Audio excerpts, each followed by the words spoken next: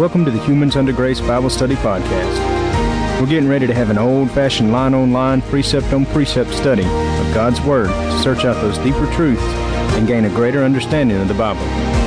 We would love for you to join us today as we dig in and learn what it is God would truly have us to know from the letter that He wrote to us.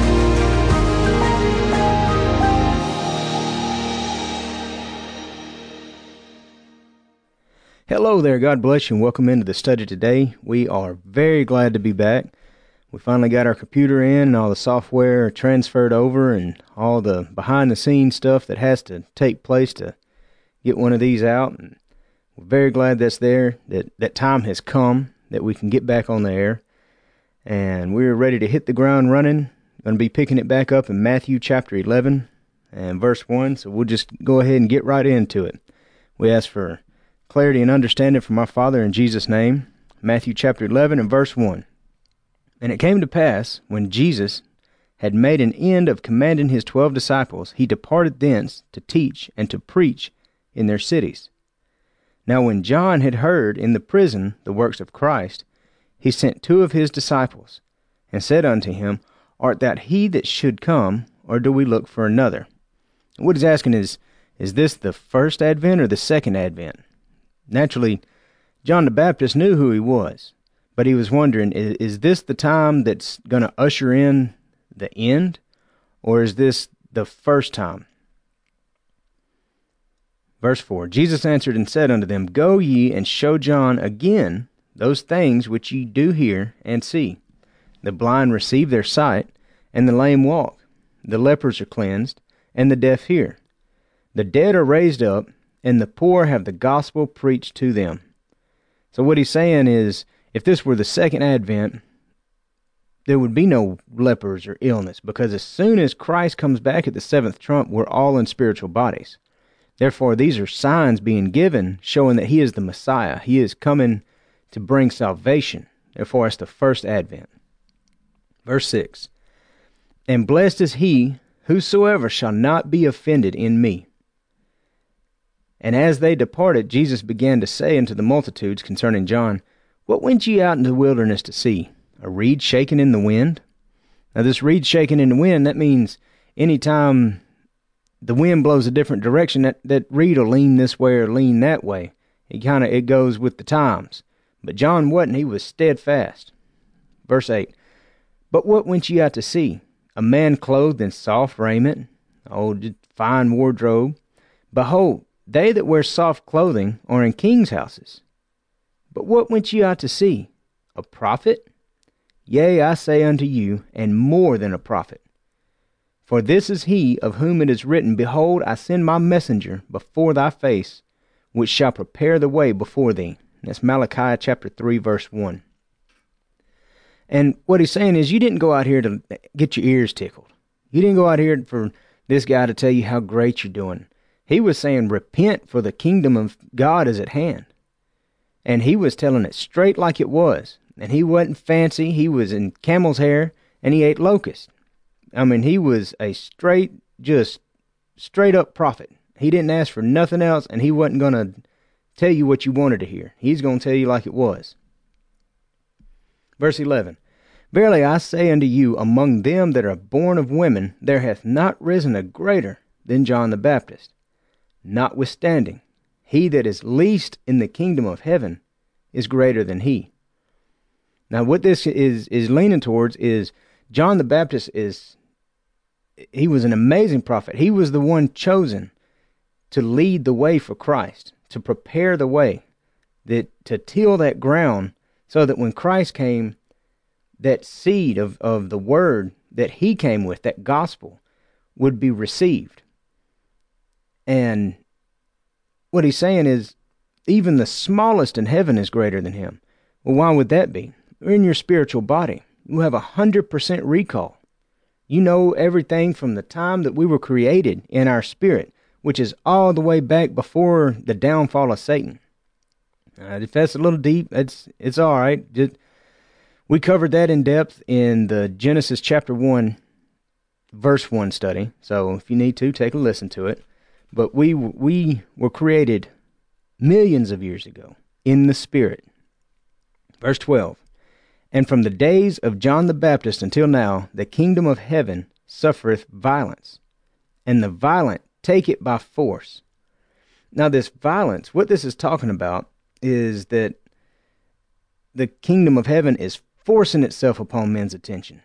It's not just being subtle. You see, Christ is on earth, and he is showing them, look here, this is the kingdom of heaven. I'm healing this person. He was going through cleansing folks. He was doing all these great miracles and basically being forceful in the sight of man of, hey, this is the kingdom of heaven, instead of being real subtle. Now, I hope you understand, I'm not saying he was shoving it down anybody's throats or anything like that, trying to just begging and pleading them to come. But instead of being all background and kind of in the dark, he was right out there on the streets, right in the middle of the meeting places, doing these miracles. He wasn't backing up from it. Verse 13, for all the prophets and the law prophesied until John. What did that just say? All the prophets and the law prophesied until John. Why is that important? In Mark 13, chapter 13, along about verse 28, Christ says, behold, I have foretold you all things. Now, how has he foretold us all things? Through his prophets and through the law, through this word. And all of that came to pass. All of these prophets spoke until the time of John the Baptist.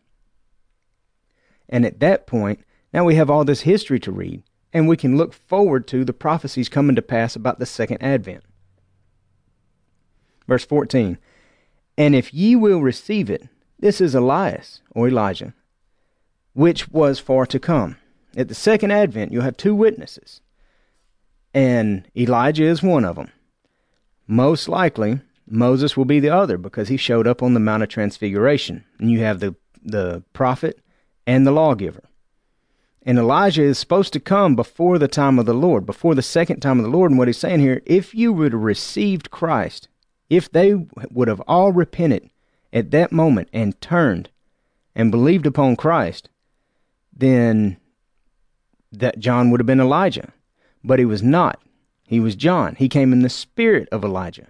But they did not believe that Christ was the Messiah. They crucified Christ. Therefore, it was the first advent, not the second. Verse 15, he that hath ears to hear, let him hear. Now, that's a very important saying. It is mentioned or is said many times in the book of Revelation. And every time it is said, it's what Christ is doing is kind of saying, hey, perk up. Listen to this. If you receive this, then that's wisdom speaking. Verse 16, but whereunto shall I liken this generation? It is like unto children sitting in the markets and calling unto their fellows, and saying, we have piped unto you, and ye have not danced. We have mourned unto you, and ye have not lamented. For John came neither eating nor drinking, and they say, he hath a devil. What he's saying is, they're kind of spoiled. They're kind of babies. They're easily offended. If you look around the world today, that's where, this is just describing this generation exactly. It don't take much to hurt somebody's feelings these days. If it don't sound exactly what they want to hear, or if you might take a little too much truth to somebody, they're going to get offended, and they're going to cry about it, and they're going to do something. They're going to have their little way about it. Verse 19, the Son of Man came eating and drinking, and they said, behold, a man gluttonous and a winebibber, a friend of publicans and sinners. But wisdom is justified of her children. So what he's saying is we just can't make these folks happy. John came in on the straight and narrow, and they accused him of being a devil. Christ came in speaking to the sinners, because that's who needs the help. And they said, this dude, he's just a drunk. You just can't make him happy. Verse 20, then began he to upbraid the cities wherein most of his mighty works were done, because they repented not. Woe unto thee, Chorazin! Woe unto thee, Bethsaida! For if thy mighty works were done, which were done in you, had been done in Tyre and Sidon, they would have repented long ago in sackcloth and ashes. Now Tyre was pretty well a nesting ground for Tyre in the Hebrew. It means rock, and what this was basically a fortress, a trading fortress. It was an island, and it was basically impenetrable. The Assyrians came along and didn't quite get them taken over. The Babylonians came along, and Nebuchadnezzar went to attack them, and most likely they paid them off.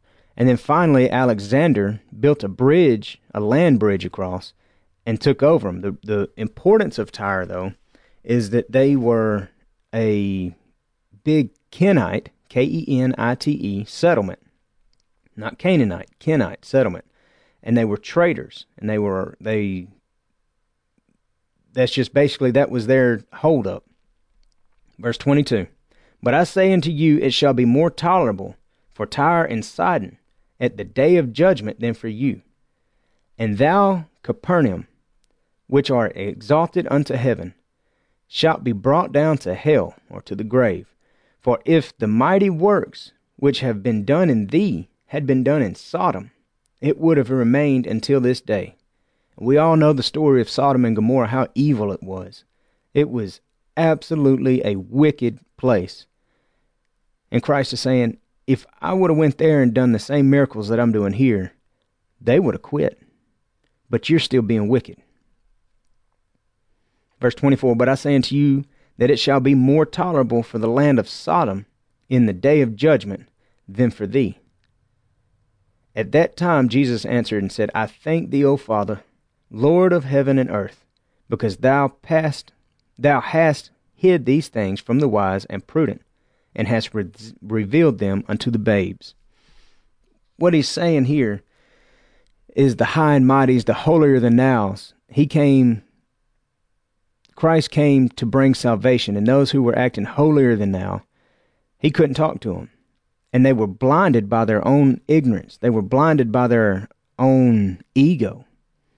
But he's saying, these good people, these ones who are humble, who are lowly, who are out here and accepting, thank you for allowing them to see the truth. Verse 26, Even so, Father, for so it seemed good in thy sight. All things are delivered unto me of my Father, and no man knoweth the Son but the Father. Neither knoweth any man the Father, save the Son, and he to whomsoever the Son will reveal him. Come unto me, all ye that labor and are heavy laden, and I will give you rest. Now, this word rest, what this is, it comes from the same base root of what Sabbath is. That's what Sabbath means, is rest. Also in the Gospels where Christ would say, I have many mansions. That word mansion is meno. It also means rest. And so what he's saying is, come unto me and I will ease your suffering. I will give you rest. I will take the burden from you. Verse 29, Take my yoke upon you and learn of me, for I am meek and lowly in heart, and ye shall find rest unto your souls. Now, let's get verse 30. For my yoke is easy and my burden is light. Now, what is a yoke? A yoke is basically a collar that goes around a horse's neck, or a mule, or a oxen. And what it does, if you were to just take a leather strap and tie it around, say, like a mule's neck, just like a leash, and that mule was pulling a plow and he really dug down and went to pulling, that leather would end up cutting him, and it would bind up and it would hurt. Whereas this yoke spreads that out, kind of like shoulder pads. And you put the yoke on, then you hook up your hanes up to the plow, and then you got your reins up, and you're ready to go. And whenever he pulls, it distributes that weight, and so it makes that work easier. It's a tool of comfort to allow that mule, or that working animal, whichever it may be, to be able to really pull on something without getting injured. Therefore, it makes the burden of pulling, of whatever job he's doing, whether it be a plow or a wagon or whatever it may be, it makes it light. Now, chapter 12 and verse 1. At that time Jesus went on the Sabbath day through the corn, and his disciples were an hungered, and began to pluck the ears of corn, and to eat. But when the Pharisees saw it, they said unto him, Behold, thy disciples do that which is not lawful to do upon the Sabbath day. And he said unto them, Have ye not read what David did when he was an hungered, and they that were with him? What this is talking about is when David was on the run. He had a few soldiers, a few friends with him, and he came to a place, a temple, and he was hungered, and there was showbread. And he'll get into that in verse 4. How he entered into the house of God, and did eat the showbread, which was not lawful for him to eat, neither of them which were with him, but only for the priests. But David did eat the showbread, and he and those who were with him. Because if you will look at the great book of Acts, David was a prophet. He prophesied. One of the greatest chapters in Psalms is Psalms 22, where David prophesied 1,000 years before Christ, right down to the very details of the crucifixion, even down to the words that would come out of the high priest's mouth. The Roman soldiers parting his garments, his bones being out of joint, the entire thing David prophesied. Let's see here, next verse. Verse 5. Or have you not read in the law how that on the Sabbath days the priests in the temple profane the Sabbath and are blameless? Now, what does that mean, profane the Sabbath? It means that the priests, they have to teach on Sabbath days. And at the time they had to give offerings, they had the daily sacrifices and all that stuff. So to profane the Sabbath meant they were working on it.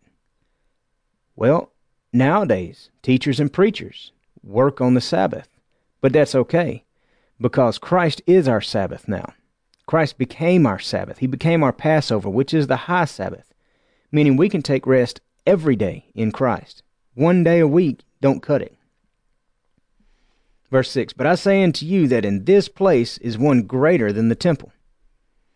But if ye had known what this meaneth, I will have mercy and not sacrifice, ye would not have condemned the guiltless. And that is from Hosea 6:6.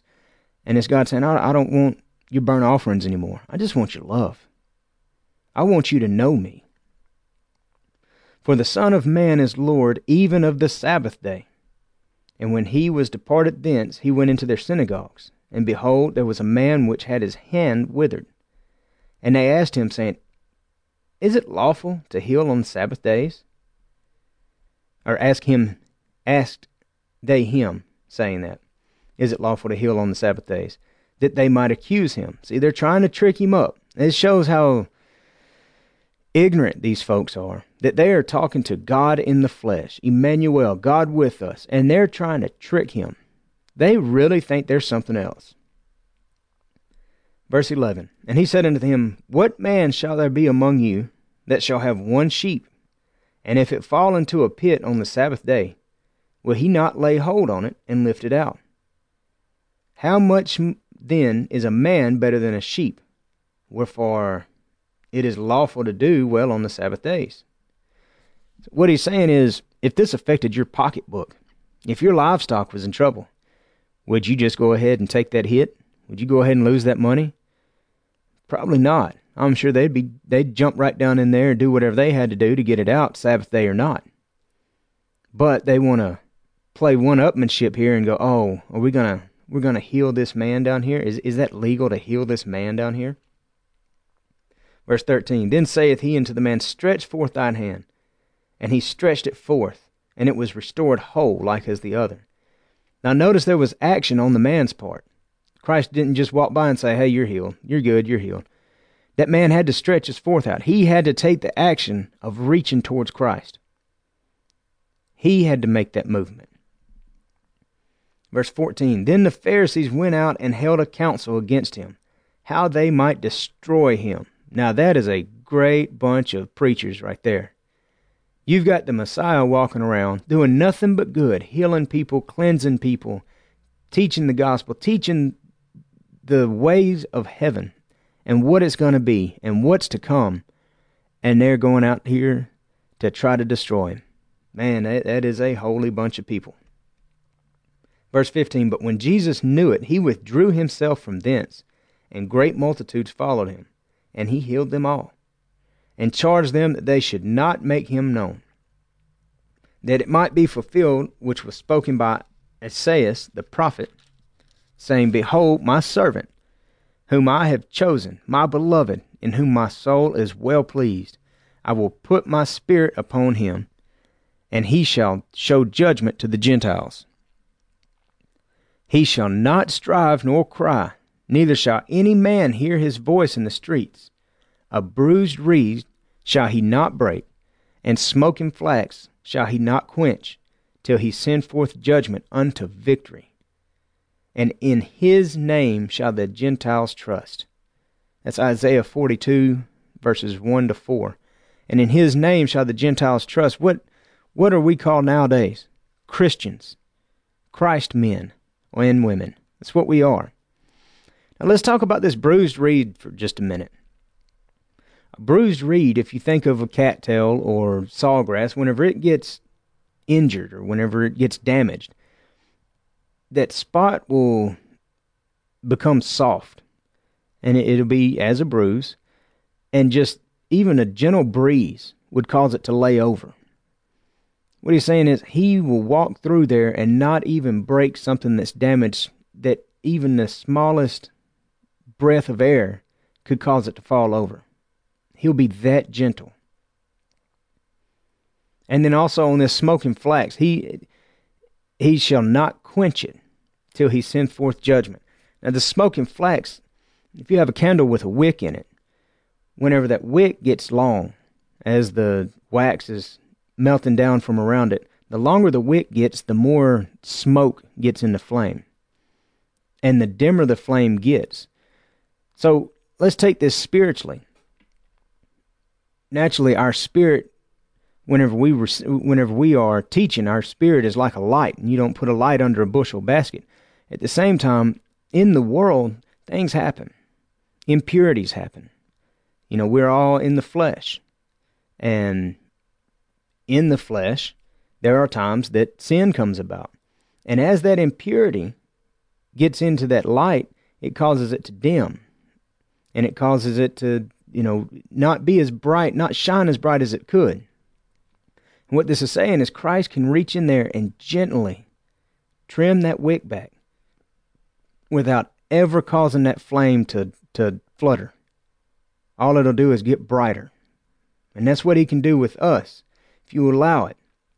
He can come into your life, and he can trim your wick and get the impurities out of you to where you shine brighter and brighter and stay pure and follow his word.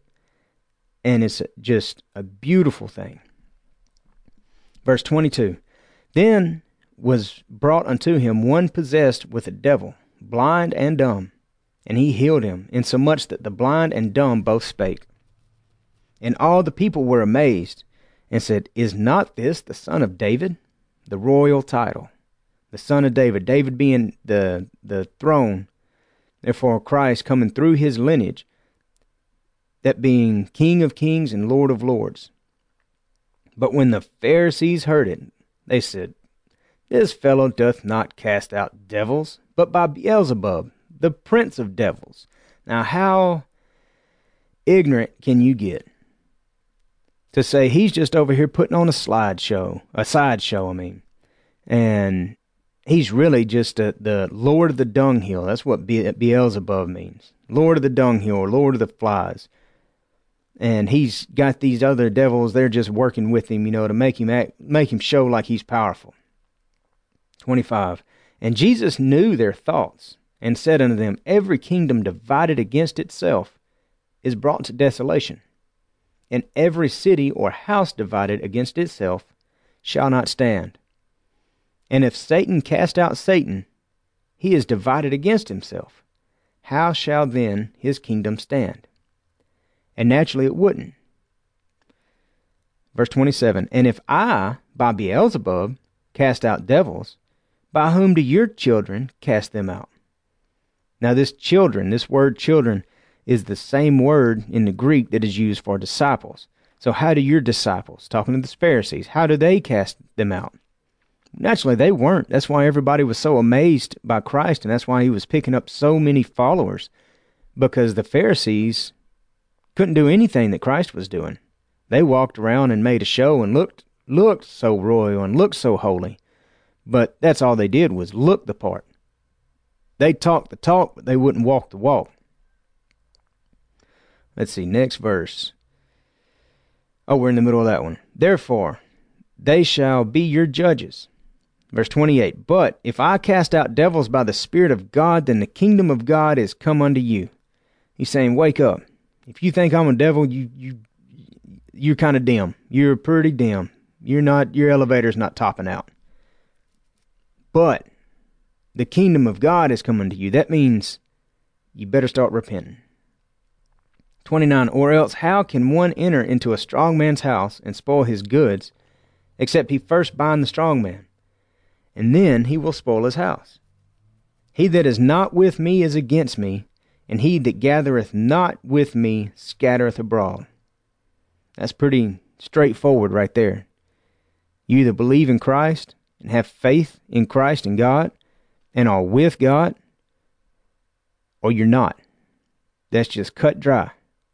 There's no this or that. He said, you're either with me or you're against me. 31.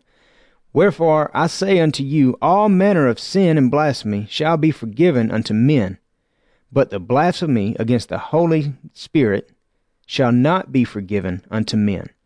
And we covered that about the unpardonable sin, about not allowing the Holy Spirit to speak through you when you're delivered up before the Antichrist, for that testimony that is to go around the world, that goes out in the cloven tongue, because it's not you speaking, it's God speaking through you. And it's that cloven tongue, just as was spoke by the disciples in the upper room, that went out and each person understood in their own dialect, plumb down to the town where they were raised. Verse 32. And whosoever... Did we get that? No, here we go. Yeah, verse 32. And whosoever speaketh a word against the Son of Man, it shall be forgiven him. But whosoever speaketh against the Holy Spirit, it shall not be forgiven him, neither in this world, neither in the world to come. What he's saying is that those folks that don't believe in Christ or whatever, okay, that's forgivable. It is. But if it's your duty, if you are predestined as an elect to stand before the Antichrist and do not allow that Holy Spirit to speak through you, that's not forgivable, because that is going strictly against God's will. Verse 33. Either make the tree good and his fruit good, or else make the tree corrupt and his fruit corrupt. For the tree is known by his fruit. Now you can take a child and point to a tree. You can be out in say it's an apple tree, and he can look at that tree, or she, and they'll be able to tell you, oh, that's an apple tree. Or that's an orange tree. That's a plum tree. Children can tell by the fruit. And it's funny, as we grow up, it seems that our judgment gets clouded. Maybe our discernment gets a little pushed on the back burner. Maybe we want to believe this good man or that good man and see past all the bad fruit and really want to make a spectacle of somebody that shouldn't be made of. Verse 34, O generation of vipers, or this can be translated offspring of serpents, how can ye, being evil, speak good things? For out of the abundance of the heart the mouth speaketh. Now, let's move over to John. We're going to go in depth a little bit more on this generation of vipers. St. John chapter 8. And we're going to pick it up in, let me see here, verse 40. But now ye seek to kill me, a man that hath told you the truth, which I have heard of God. This did not Abraham. You do the deeds of your father. Now this is Christ talking to the Pharisees. You do the deeds of your father, lowercase f. Then said they to him, We be not born of fornication. We have one Father, even God. Jesus said unto him, If God were your Father, you would love me. For I proceeded forth and came from God. Neither came I of myself, but he sent me. Why do ye not understand my speech, even because you cannot hear my word? You are of your father the devil, and the lust of the father you will do. He was a murderer from the beginning, and abode not in truth, because there is no truth in him. When he speaketh a lie, he speaketh of his own, for he is a liar and the father of it. Now, if you take that back, that goes all the way back to Cain. Well, what does Cain have to do with this? He was the first murderer. He was lying. What does he have to do anything with the generation of vipers? Because in Genesis chapter 3, we uncover that Cain was actually the offspring of the serpent. So in parable form, he's dressing these Pharisees down. Because you see, Caiaphas was a high priest who was not ordained by God to be a high priest, but he was chosen by the Roman government. And as Genesis chapter 3:15 says, as the first prophecy in the Bible, it said, I will put enmity between thy seed and the woman's seed. And he's talking to Satan here, between thy seed and the woman's seed. The woman's seed being Abel, and then later Seth, and then umbilical cord to umbilical cord, all the way to Christ. The serpent, his seed, being Cain, which are the Kenites, Kenites. And as you follow lines, Caiaphas was of that line. That's why he said, he will bruise your head, but you will bruise his heel, but he will bruise your head. They bruised his heel, when he was nailed upon the cross. That's the whole reason that Christ came at the time that he came, was because it was only at that time that one of that seed, that Caiaphas, was in a position to be able to cause that prophecy to come to pass. Now we'll pick it back up in verse 35 of this 12th chapter of Matthew in our next study. God bless y'all. You have a great day. Thank you for joining us for this episode of the Humans Under Grace Bible Study Podcast.